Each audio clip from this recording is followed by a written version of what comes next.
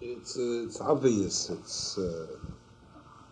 It's elementary that in every mitzvah, in every avodah that we do, it should be done with a hachana. Hachana means there should be some sort of preparation for it. Ideally speaking, we get up in the morning, assuming that we get up early, we go to the Smeresh and we daven. But ideally speaking, that's not the way to do it. For example, the Gemara says, Chasidim harishonim hayeshoyin sha'achas, and the spawel and sha'achas. After the tefillah, they were also shoyin sha'achas. The Gemara speaks about Chasidim harishonim, that before they davened, they tarried, they waited an hour. They prepared themselves for davening. What does it mean to prepare yourself for davening? What do you mean? You go, you put on your tefillin, you put on your tefillin or your towels and tefillin, and you daven. You teretz no. You put on your towels and tefillin.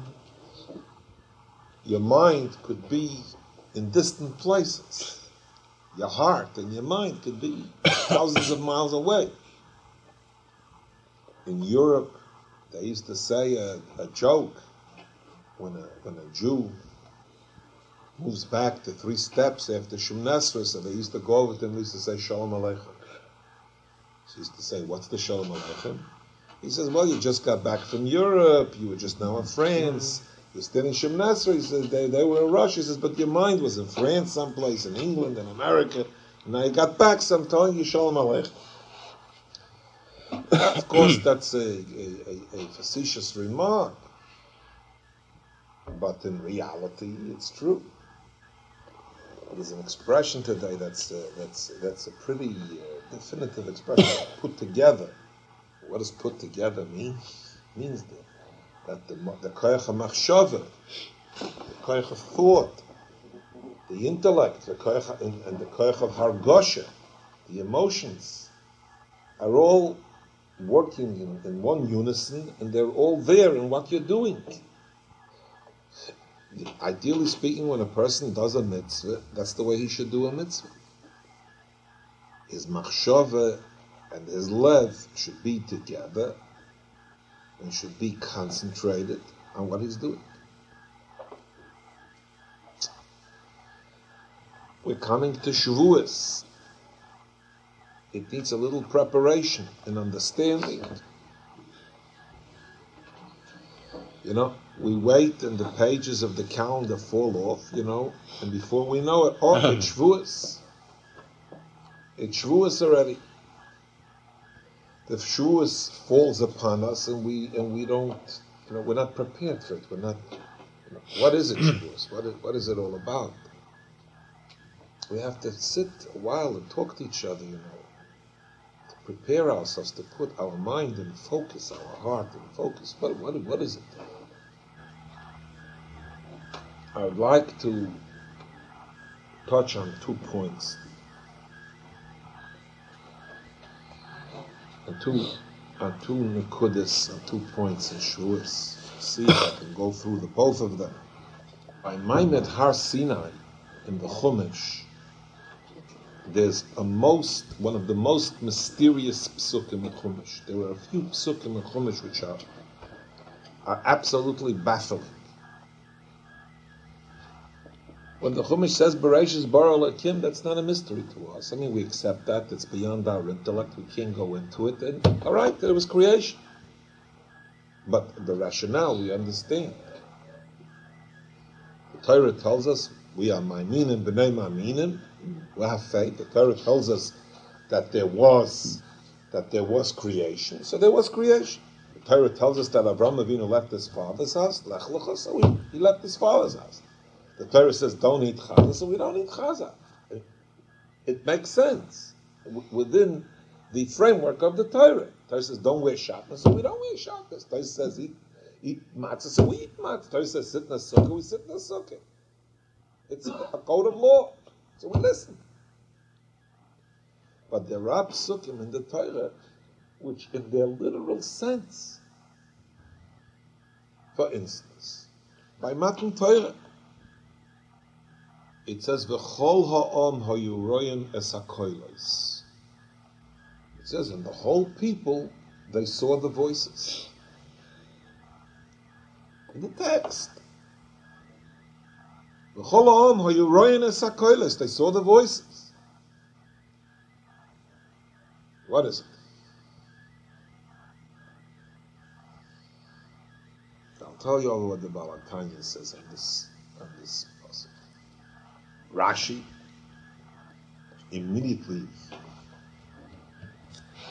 feels the difficulty here in the pasuk. Are you royin es hakolos? So Rashi brings a chazal that says something which is yet more baffling. Rashi brings a chazal that says, what do you mean you see the voices? You don't see voices, you hear voices. Rashi brings a chazal, the chazal say, Hoyeroyin es anishma v'shoymin es anirim. The chazal with the ruach kocham, the chazal say, you know what it says here in this pasuk? Royin es hakolos? That at the event of Maimon Har Sinai, there was the laws of nature for at that moment stopped, and there was a peculiar change in nature. What? It says Hoyeroyin es hanishma. They saw that which should be heard, v'hoyushoymin es hanirim, and that which should be seen, they heard. They saw with their ears and they heard with their eyes. So the Chazal in Poshet Pshat compound the mystery. The pasuk was difficult. The pasuk was difficult to understand. The Chazal come and tell us something about the God. The Chazal right away touched what do you mean, Royan is Hakolos? It's a baffling pasuk. I mean, in the Pashat Tay. It's an amazing pasuk. The Chazal come and they compound the difficulty. The Chazal come and they say that this pasuk teaches us that at Maimon Har Sinai, the Teva stopped and it changed. The Royan is Anishma, the Shoyman is Anir. Royan, they saw what which been heard, and they heard which should be seen. The mysteries compounded. And then there's another question. What was it? A carnival of festival of magic? It changed Teva. What it's the Gemara says Shinui Teva is not for Rebbeinu Shalom an easy thing. It's not done with a lightness. And here we see that by Maimon Har Sinai there was a Shinui Teva. What's the point? There's a Dova Omid here. A person becomes mature when he begins to understand that there's Amkis in the Bria. The overwhelming majority of people live on the periphery of existence. Mamish on the periphery. There are levels of existence. You live on the periphery of existence. To make a living, you have to have a certain type of food, certain type of clothing, certain type of shelter. That's more or less, with slight variations, that's what life is all about. If you can step back from life and take a look at people, this one is struggling to keep up his mansion, and the other one is struggling to keep up his apartment, and the third one is struggling to keep up his hovel. But it boils down that the overwhelming majority of humanity is struggling for food, shelter, and clothing. This one wants bread, and this one wants caviar. This one has to have 65 pair of shoes. I read about a certain actor that has 365 suits. He never wears the same suit every day. And the other one is struggling to have something to cover his nakedness or to shelter him from the cold. But what is the struggle? The struggle is for food, shelter, and clothing. There's more. There are more aspects in life. There's more to life than food, shelter, and clothing. There's more to life. It's a very interesting thing. The Gemara says in Shabbos, very interesting. I just bring it as a mashal, as an illustration, that Reb Shimon ben Yochai and his son, Rabbi Elazar, when they ran away from the Romans, they hid in a cave for 13 years. So it's said that they used to go into a hole, both of them. There were 2 holes, and they covered themselves with sand, and their clothing they folded up someplace, and they had a boxer tree, a carob tree, and a stream of water. So it's interesting. The Gemara touches on 3 things. They lived in a cave. They had no clothing, and their subsistence was on carob and water. This is what they lived on. They got rid of food, shelter, and clothing, and they penetrated to put together the Zohar HaKadosh, the esoteric depths of the Torah. It seems to me that the Gemara seems to be saying that they penetrated the food, shelter, clothing barrier in order to come to this, to understand the depths of the Bria. They lived on a carob. People talk, the price of meat, the price of this. Of course, it's problems. It's very big problems. But they are not their peripheral problems. Because in China, they don't talk about the price of meat, because in their whole lifetime, they probably never see meat. So it's only a situational problem over here. And people speak that the clothing are expensive. You go into the thrift shop, you see the most expensive clothing that are thrown into the thrift shop. They wear them twice. They bring new clothing.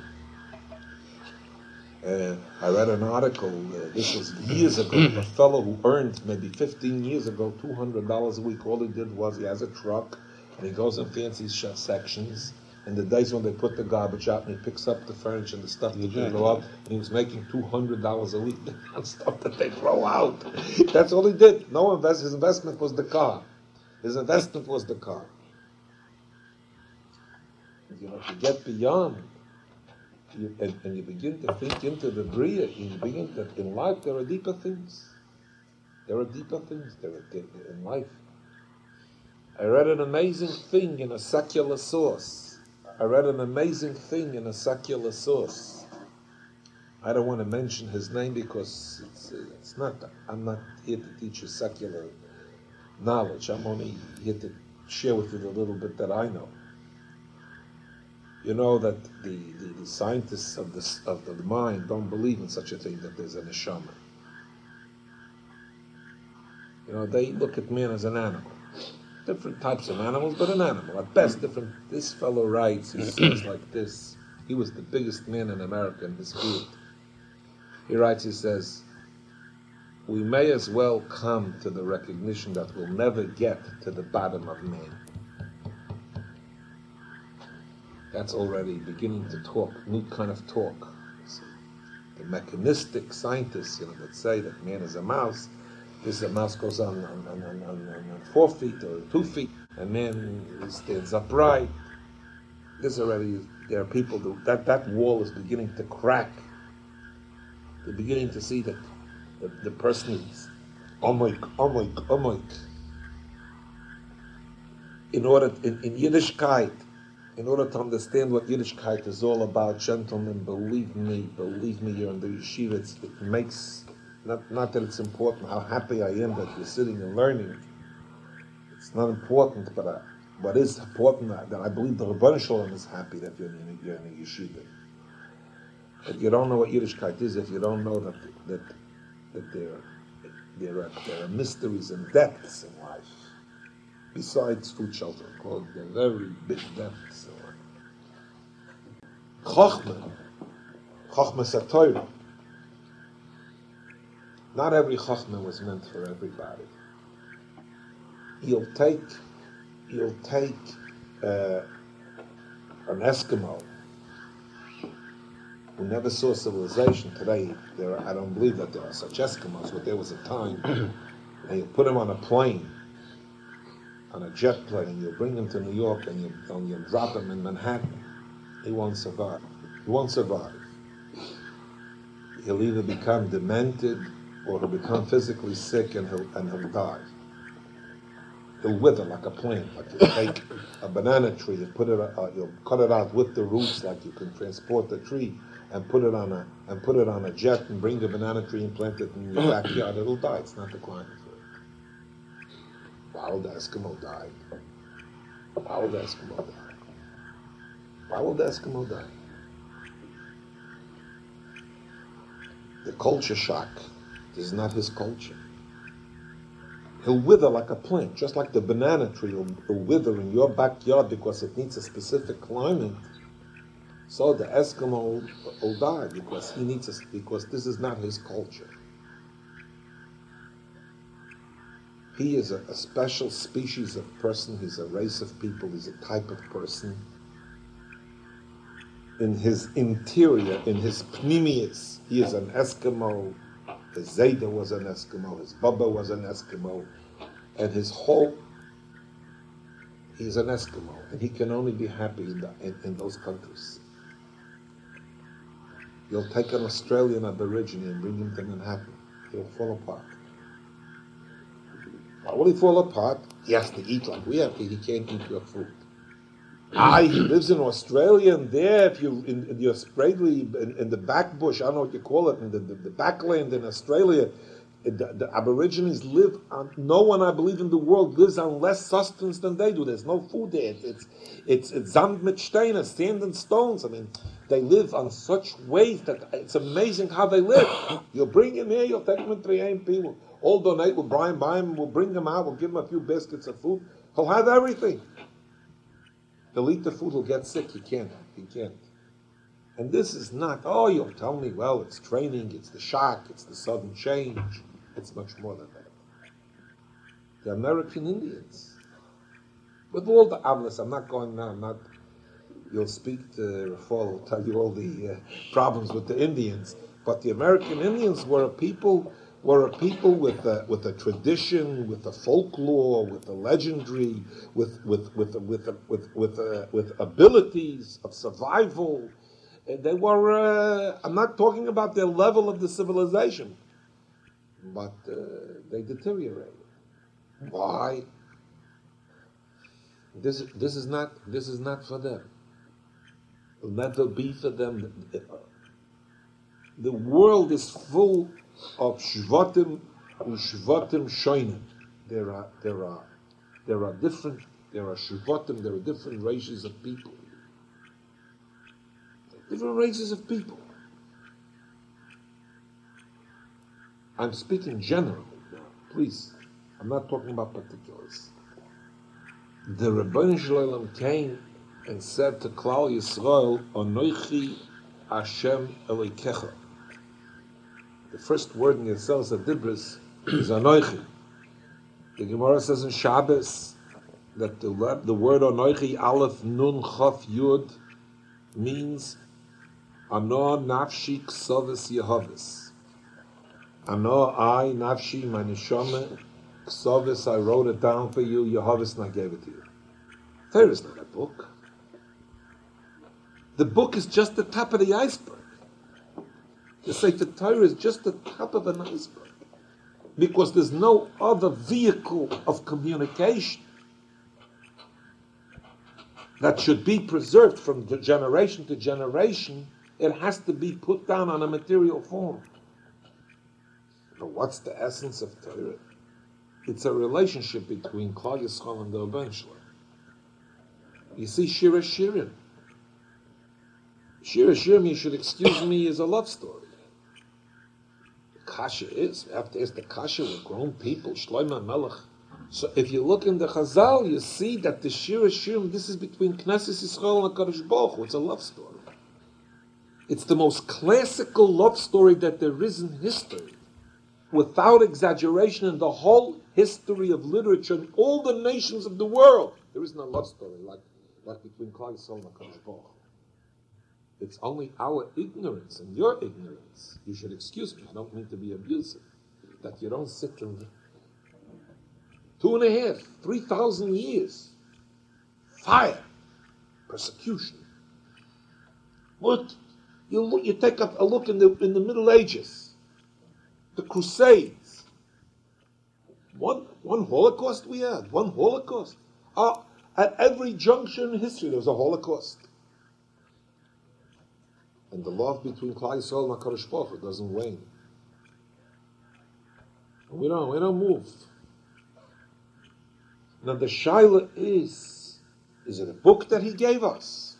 A book, a Chumash, the 5 Chumashim? Is that what the Torah Shabbat, the 5 Chumashim, is that what the Rebbeinu Shalom gave us? He gave us a book. If it was only that he gave us a Sefer Torah, there would be no Jews today, and there would be no relationship. There would be no Jews today. There was a Hammurabi Code. Whoever knows history, there was a Hammurabi Code. Who has a shaykhus with the Hammurabi Code? Who studies the Hammurabi Code? The Torah says the Hammurabi Code was a book. So in Asia they had one book, and in Europe they have another book, and in England and America they have another book, and the Turks have another book. Books. And books change. The Torah was given to the very essence of Klal Yisrael, the very essential of Klal Yisrael, it's a chokhmah which begins with the very teva of Klal Yisrael.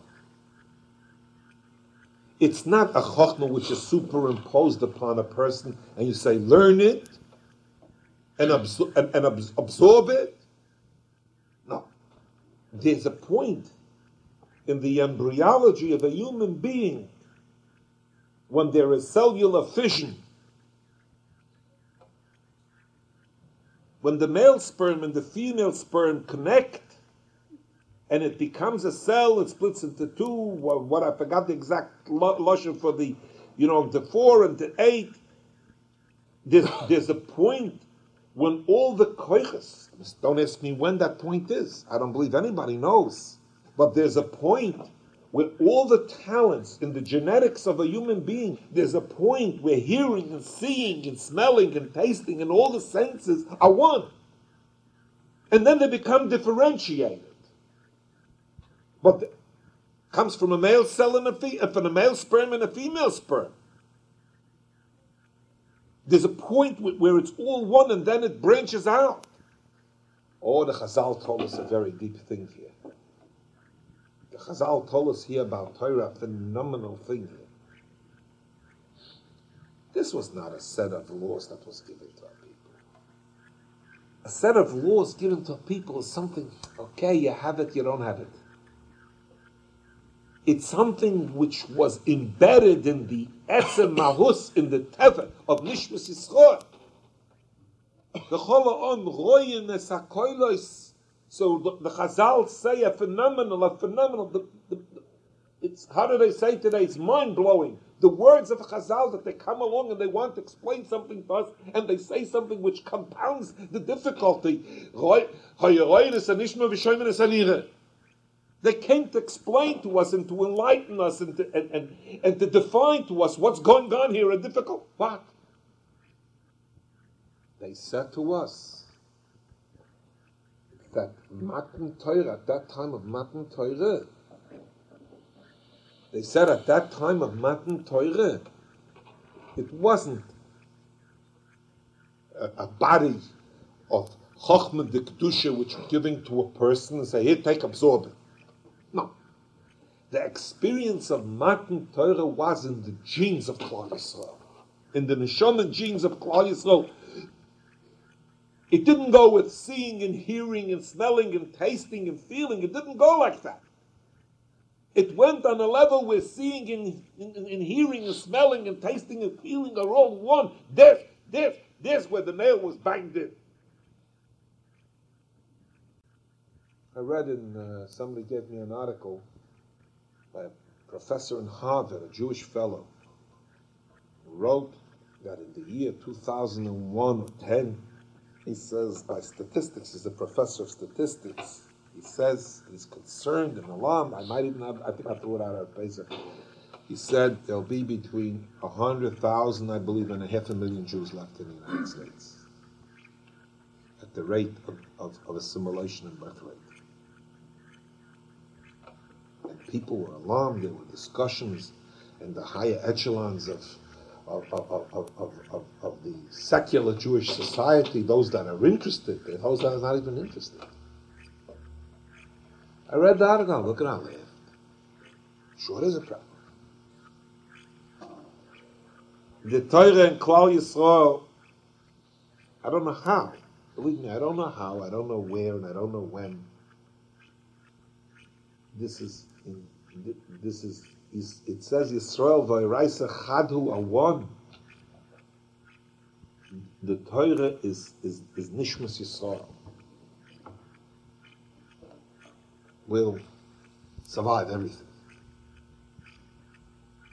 If it was, from a secular point of view, there's assimilation. How does assimilation come about? Because you don't have an identity and you don't know. If he would know that the Jews that are, the conscious Jews that are, this is the Torah and Yiddishkeit is not, conservative reform, that's all hogwash. I'll tell you a little story. It sounds simplistic, but there's something to it. In a few hundred years ago in Europe, the anti-Semitism was unbelievable. It still is. I mean, don't think that the Germans killed the Jews. The Germans killed the Jews, the Austrians killed the Jews, the Romanians, the Hungarians, the Poles, the Russians, the Ukrainians, all over. They all got together. So they wanted to fool the Noidib Yehudim.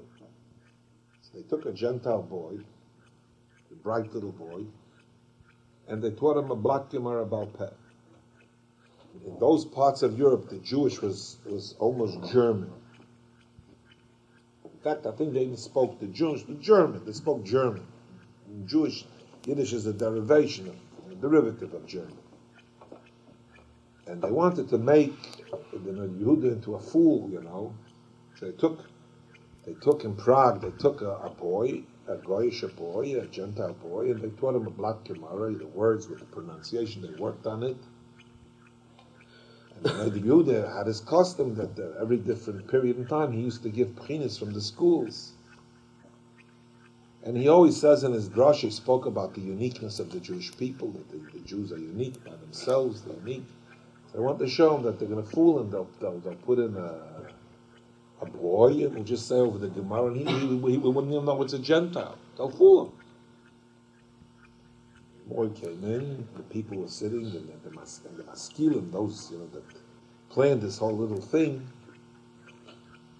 The boy came in and said the Gemara mamish perfect. Now the Yehuda turned around to somebody and said he's not Jewish.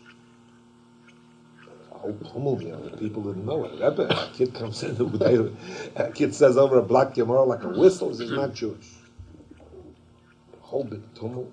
They start to investigate. They found out he's not Jewish. They said, Rabbi,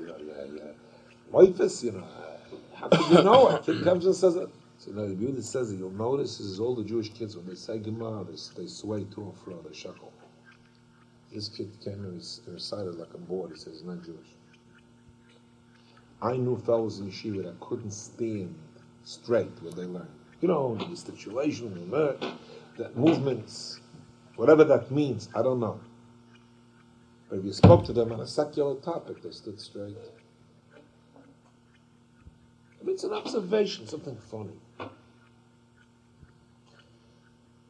Learning by Jews it's not something that's peripheral to his existence. It's his most inner forces that contact learning. There is no such institution as a yeshiva in the world. There isn't. They couldn't survive. Harvard, Yale, they couldn't survive. Bismarck, you go on and you learn. No report cards, no tests, no nothing.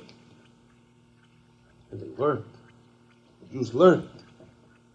Torah Yisrael v'Iraisa Chadhu.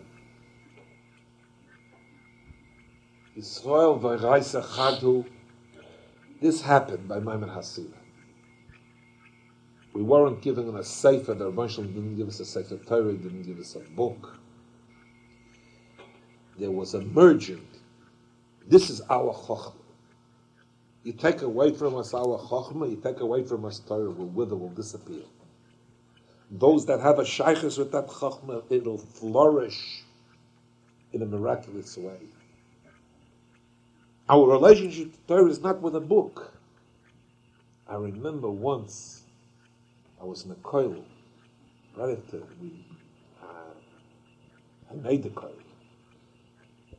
So we had a building, a little home in a very exclusive section, a few streets in Brooklyn, Crown Heights, the block where the Bakshi Rebbe lives. So I came in one morning, very early in the morning, and there was a bach. He wasn't even married yet. Raised in Yerushalayim, he was a big Talmid Chacham. American boy. I remember when he came to yeshiva, he looked like Tzviki looks. I really mean, an American boy. And he started to learn and learn and learn and learn and learn and learn. I remember I came in very early in the morning, sleeping on a bench in the Bismerish at night. And he didn't even hear that I came in. And I was in the other room, and I watched him how he got up, like a rocket.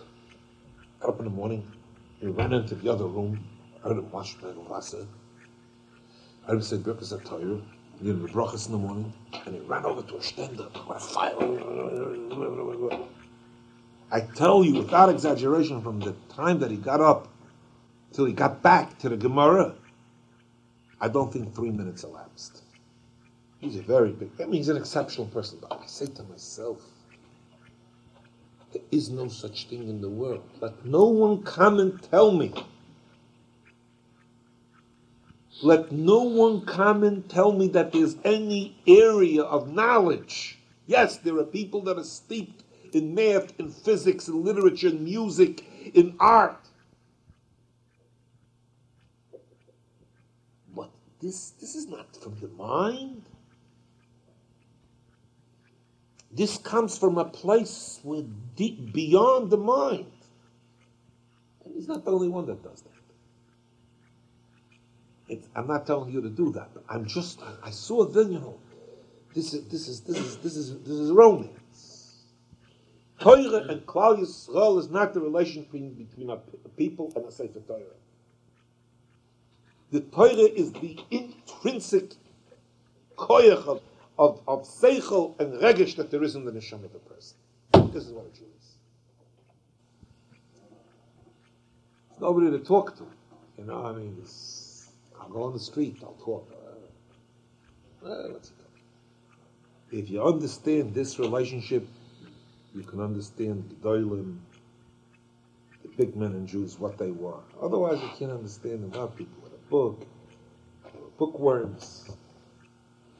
The Amasbet, what were they? Bookworms. They were scholars. They were ivory tower scholars. It was such an outpouring of the essence of their being. This is what we have to do. This is what we have to strive for. We have to come to ourselves. Big nisyonis, the big tests that face each one differently. They're big tests. All I can tell you, gentlemen, it's before Shavuos. Achem ahuvim. All I can tell you, it's hard to sit and learn all day. It's not easy. It's mamish, it's not easy. It pays to go through every sacrifice to be zoicha to sit and learn. I don't want to tell you the learning, the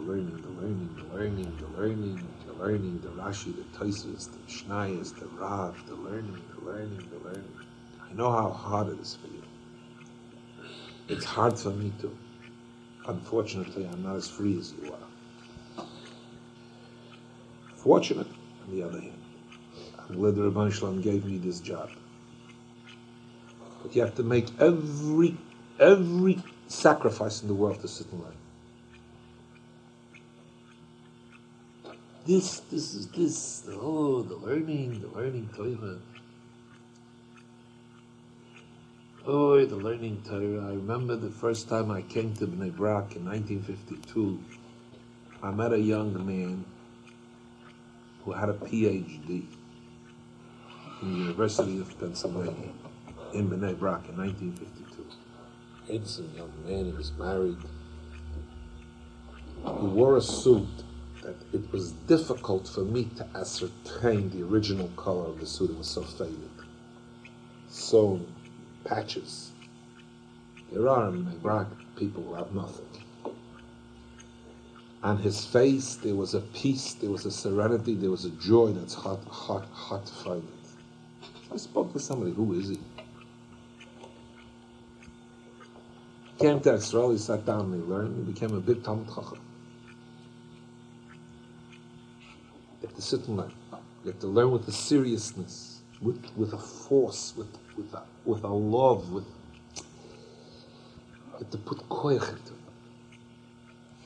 The Rebbeinu Shalom will give all of your koiches, the sacrifices and the energy that you put in, you will see you, not in Olam Haba, in this world you'll come to see. Everybody's, you know, this isn't Montgomery, Alabama, you know. You gotta be in Far Rockaway, in ugly Far Rockaway.